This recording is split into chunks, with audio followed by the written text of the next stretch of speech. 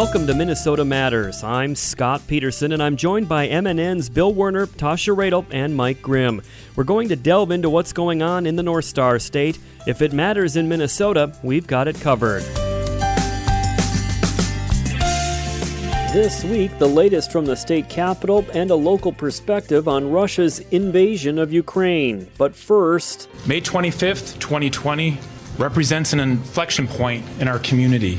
On that day, a man tragically and senselessly lost his life at the hands of law enforcement. After just watching what happened to Kim Potter, I was like, I'm still going to believe and I have faith because I just wanted some time to be served from somebody for what happened to my brother. This is just accountability. It can never be justice because I can never get George back. A Minnesota jury finds 3 former Minneapolis police officers guilty for violating George Floyd's civil rights.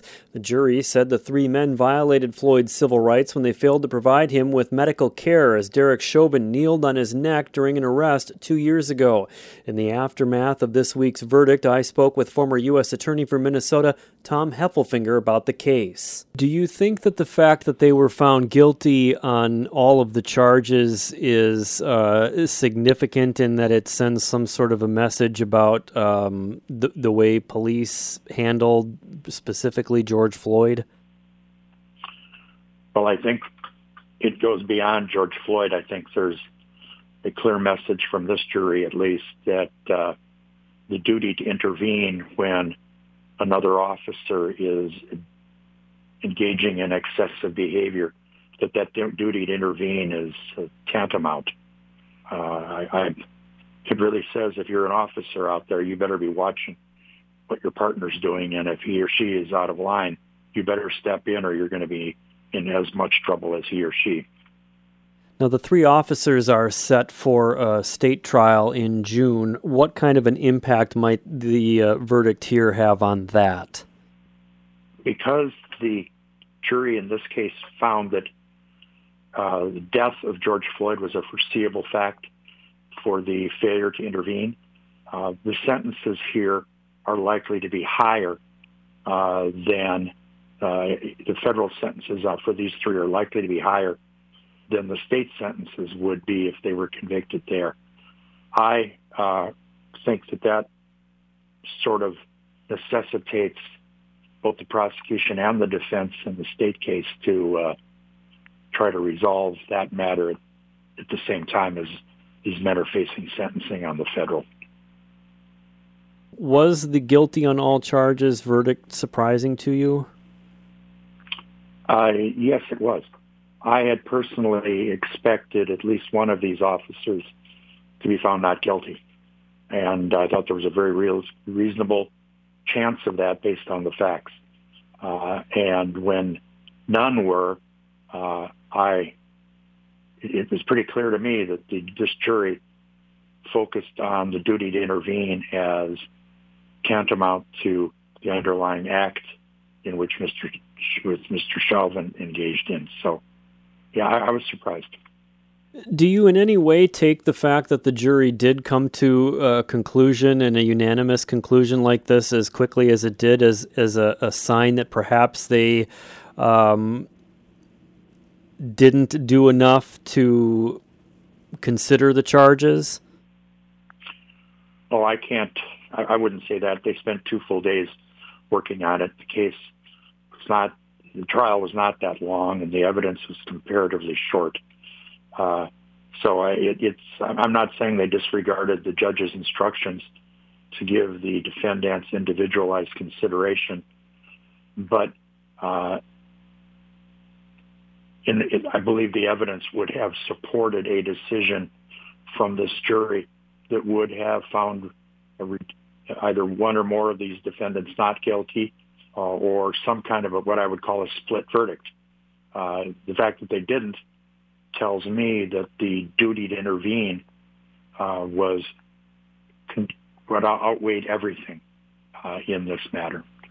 Tom, do you see this verdict as having a significant impact on how the Minneapolis Police Department operates moving forward?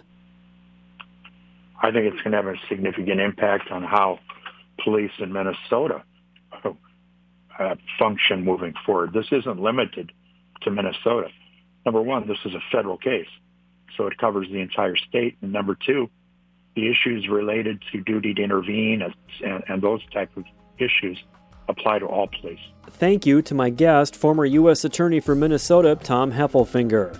Up next, the latest from the state capitol when Minnesota Matters returns.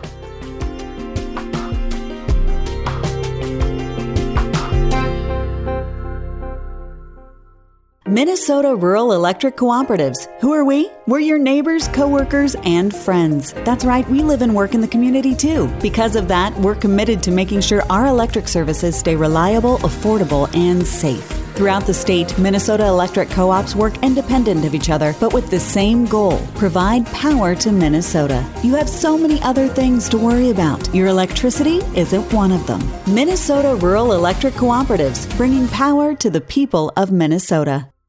Considering an online pharmacy? Explore BeSafeRx to find useful information and resources to help you purchase medicines safely online. A safe online pharmacy requires a doctor's prescription, has an address in the United States, has a licensed pharmacist, and is licensed by a state pharmacy board. It's best to stay away from online pharmacies that don't meet these criteria. Discover more helpful tips and resources at BeSafeRx. Go to fda.gov/BeSafeRx. Welcome back to Minnesota Matters. The news spotlight this week was on Ukraine and the verdict in the federal civil rights trial of 3 officers charged in George Floyd's death. But MNN's Bill Werner reports there was plenty going on at the Minnesota legislature also. Scott, Senate Republicans were hinting at something big, and this week they proposed the largest tax relief package, the largest tax cut in our state's history. Pointing to a nearly $8 billion budget surplus, Majority Leader Jeremy Miller and fellow Republicans proposed cutting Minnesota's first-tier income tax rate nearly in half, which would reduce state taxes for all incomes. Rochester Senator Carla Nelson says to the tune of, a family of 4 making $100,000 will receive a tax break. That will be $1,066 per year, every year, going forward. Democrats respond, those tax cuts will also help millionaires and billionaires, while they, DFLers, are focused on helping those who need it most. Senate Republicans also ramped up their push to completely eliminate state tax on Social Security benefits, regardless of income, and they got an earful from citizens on both sides during this week's hearing. Stewartville resident Barry Bisbee agreed with Republicans that citizens have already paid tax on that hard-earned money. They've already had their income deducted as a tax from their paycheck year after year as they worked.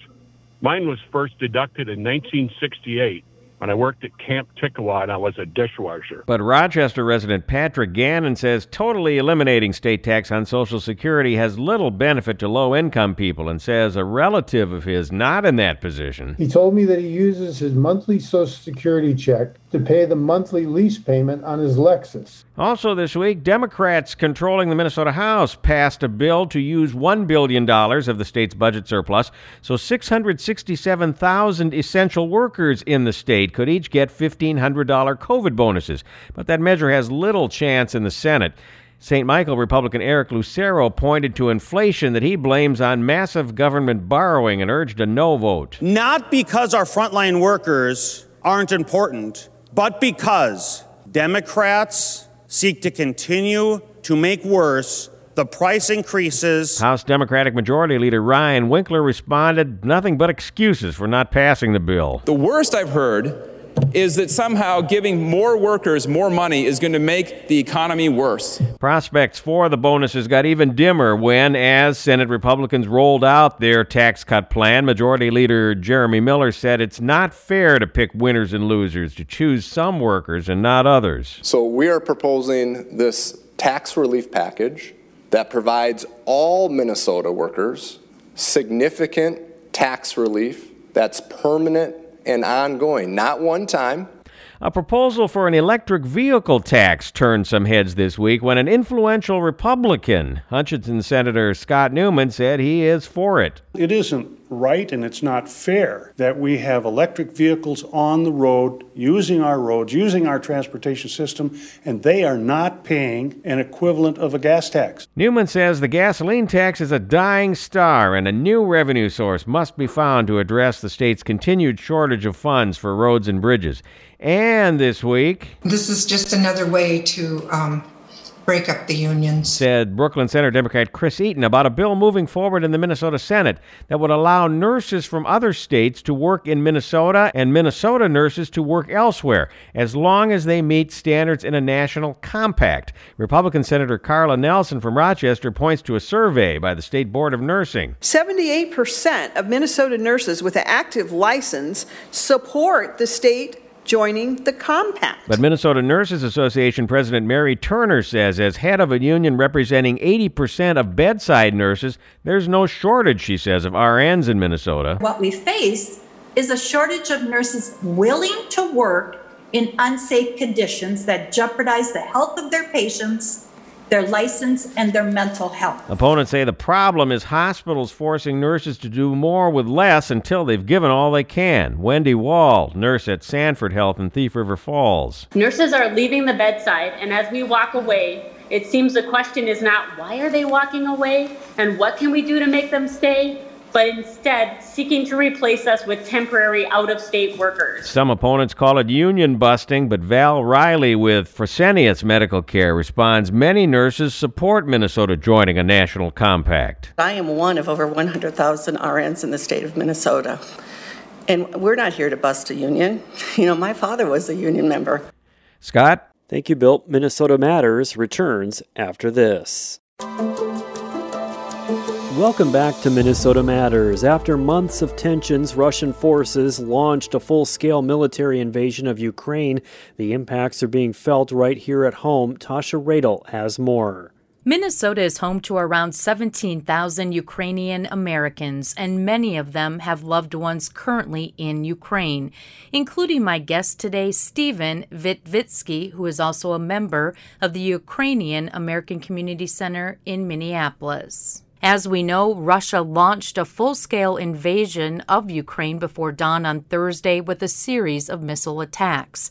The assault quickly spread across central and eastern Ukraine as Russian forces attacked the country from three sides. Stephen, there's no better first question than this. How are you doing? It's devastating to witness. It's heartbreaking to watch from halfway around the world. I think every Ukrainian American in Minnesota and most Ukrainian Americans living around the country, have family in Ukraine and different parts of Ukraine.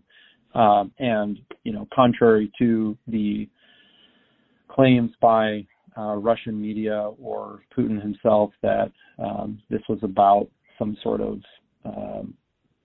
defense of the two so-called People's Republics of Donetsk and Luhansk in eastern Ukraine, it's very clear and evident that a full-scale invasion of the entirety of Ukraine is underway. Cities in far western Ukraine, Ivano-Frankivsk, appear to have been shelled and bombed among many others across the country. You hit on this. Ukraine was not in any conflict with Russia, and this aggression is by Russia and Russia alone. In no way, shape, or form did Ukraine initiate this. So I have to ask why, just why? None of this makes sense. None of this is rational. None of this seems to serve a purpose other than Russia building empire, Putin building empire, and really pursuing various myths that he and Russia have really promulgated over the course of the last few months here, very recently, but over the last years. And really, this is something that's nothing new to Ukrainians, both in Ukraine and around the world. Stephen, you currently have family in Ukraine. I do, yes. We have family residing in the city of Chernivtsi, which is in western Ukraine, and we also have family residing in the city of Lviv in western Ukraine. Have you been in contact with your loved ones? Yes, we have. I've been in contact over the last few weeks with our family in Chernivtsi. I have a cousin there, as well as his parents, my uncle and aunt. He also has a family of his own. I've been in contact with them even last night and this morning as well. And again, I have to ask, how are they doing? As well as anyone can under military invasion. They are trying to maintain, a level head. They are very aware of the situation. Obviously, they're experiencing it firsthand. They are no strangers to Russian aggression. After all, Russia has been waging war against Ukraine and eastern Ukraine since 2014. And so our family there is trying to make, I'm not quite sure how to put this, but they're doing what they can. I think they're thinking about their own family, their own loved ones. I know that my cousin is thinking about his 3 young children and how to keep them safe, but also they, like many Ukrainians across the country, are also thinking about what they need to do to rise to the occasion and defend Ukraine. Stephen, why is it so important Americans not only care, but truly understand and educate themselves on what's happening in Ukraine? Yeah, thanks.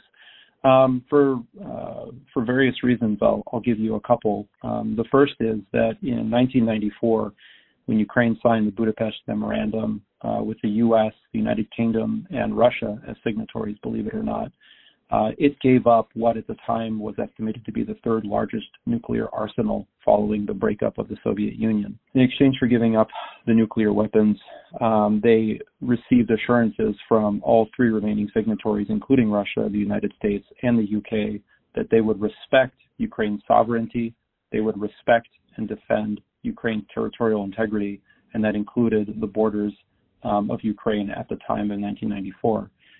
It's not lost on me that one of those signatories has since not only invaded Ukrainian territory and broken their commitment, but I do think that it's important that America recognize and uphold its own commitments as it makes them around the world. As you can imagine, this is the potential here for other states who are either nuclear weapons equipped or might aspire to be nuclear weapons equipped. The current situation sends a message that dearmament is not effective, that the only effective way to protect yourself because you are on your own is to arm yourself to the teeth. And I think that the U.S. should take that commitment seriously. I've been visiting with Stephen Vitvitsky, a member of the Ukrainian American Community Center in Minneapolis. Coming up after the break, we focus on how NATO plays a role in Ukraine and the region.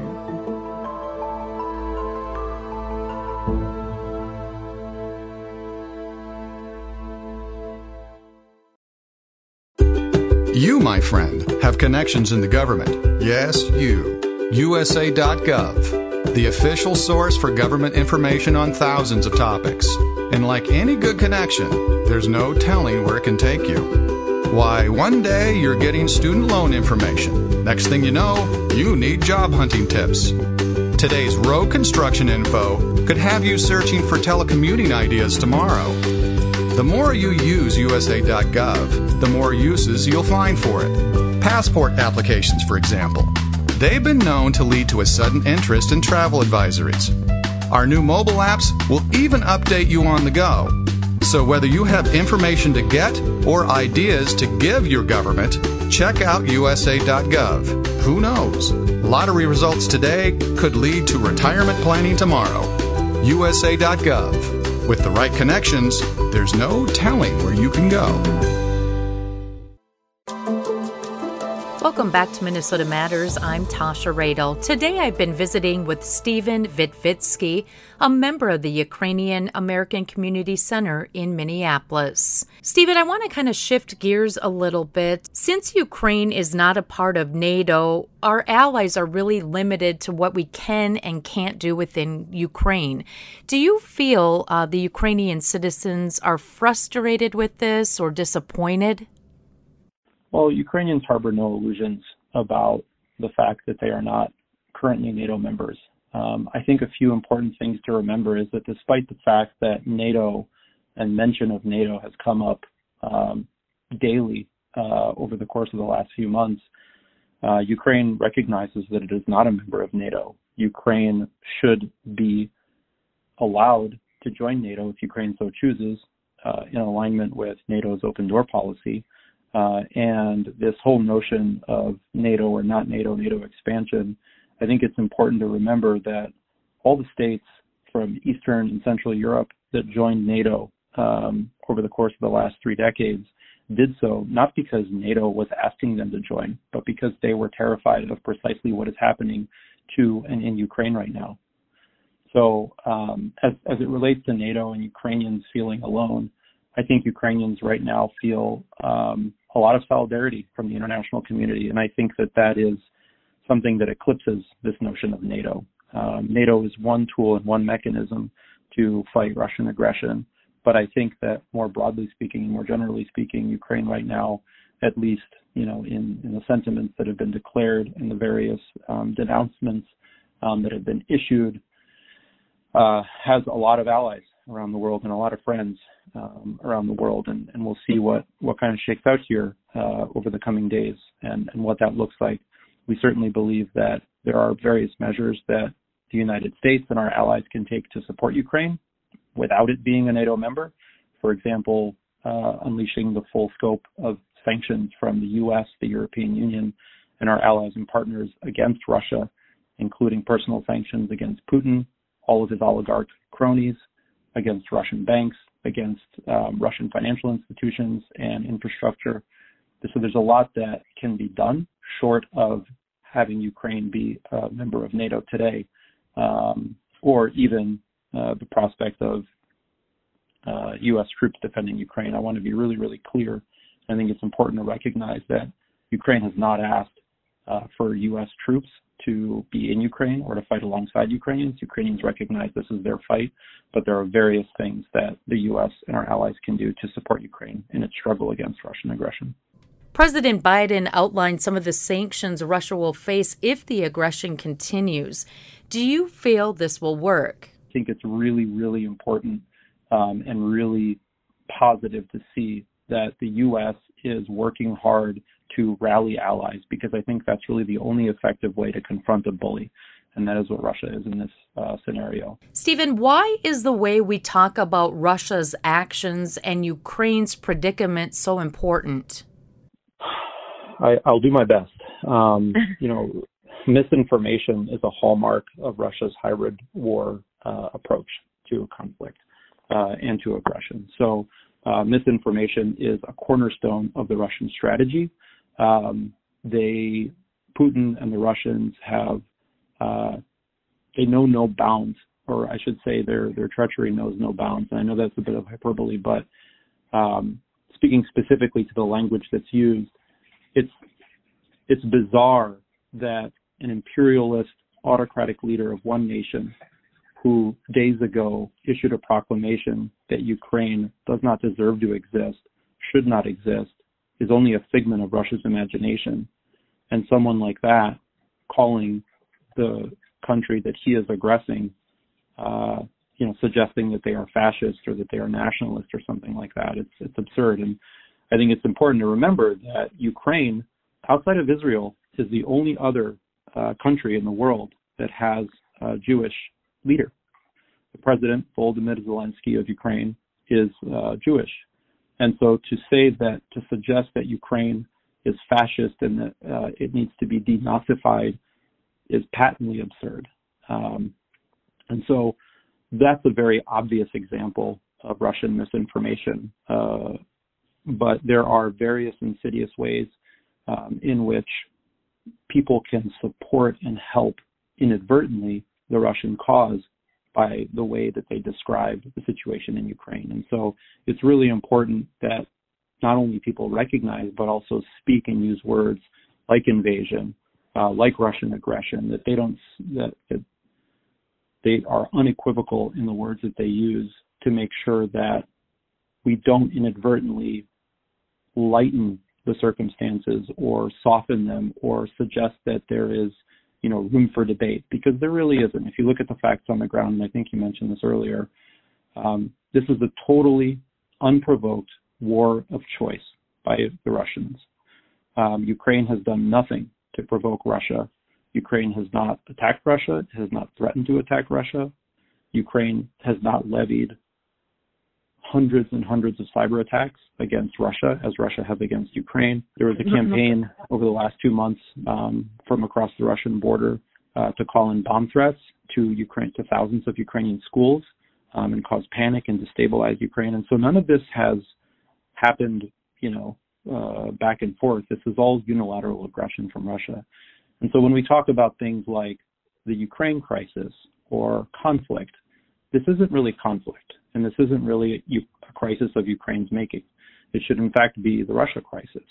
And conflict is a misnomer because in the same way that no person in their right mind would describe an assault by one person on another person, an attack, murder, physical assault, as tension or something like that. It is what it is. It's an attack. It's an assault. And that's how we need to talk about this sort of thing.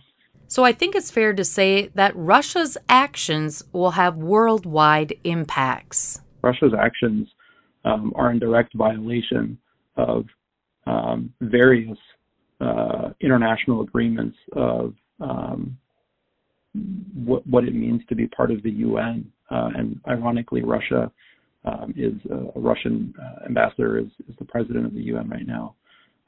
It is a direct violation of a rules-based world order. And so I think what they have already done qualifies as a game changer. I think what they have already done is rejected the way the world has worked since the Second World War. And they have basically reintroduced the prospect of empire building. As I said before, this is an unprovoked attack. This is not a war of necessity. This is not a reaction to attack. This is 100% completely a war of choice. And so I can't speak to whether or not this is or isn't the beginning of broader war. I don't think you can rule that out because the actions that the Russians have taken by invading Ukraine are totally incompatible with as I said, the rules-based order that the entire rest of the world has followed over the last number of decades. Thanks again to my guest, Stephen Vitvitsky, a board member of the Ukrainian American Community Center in Minneapolis. Back to you, Scott. Thank you, Tasha. That is going to do it for us for this week. Thank you so much for listening, and please tune in again next week for Minnesota Matters on this MNN station.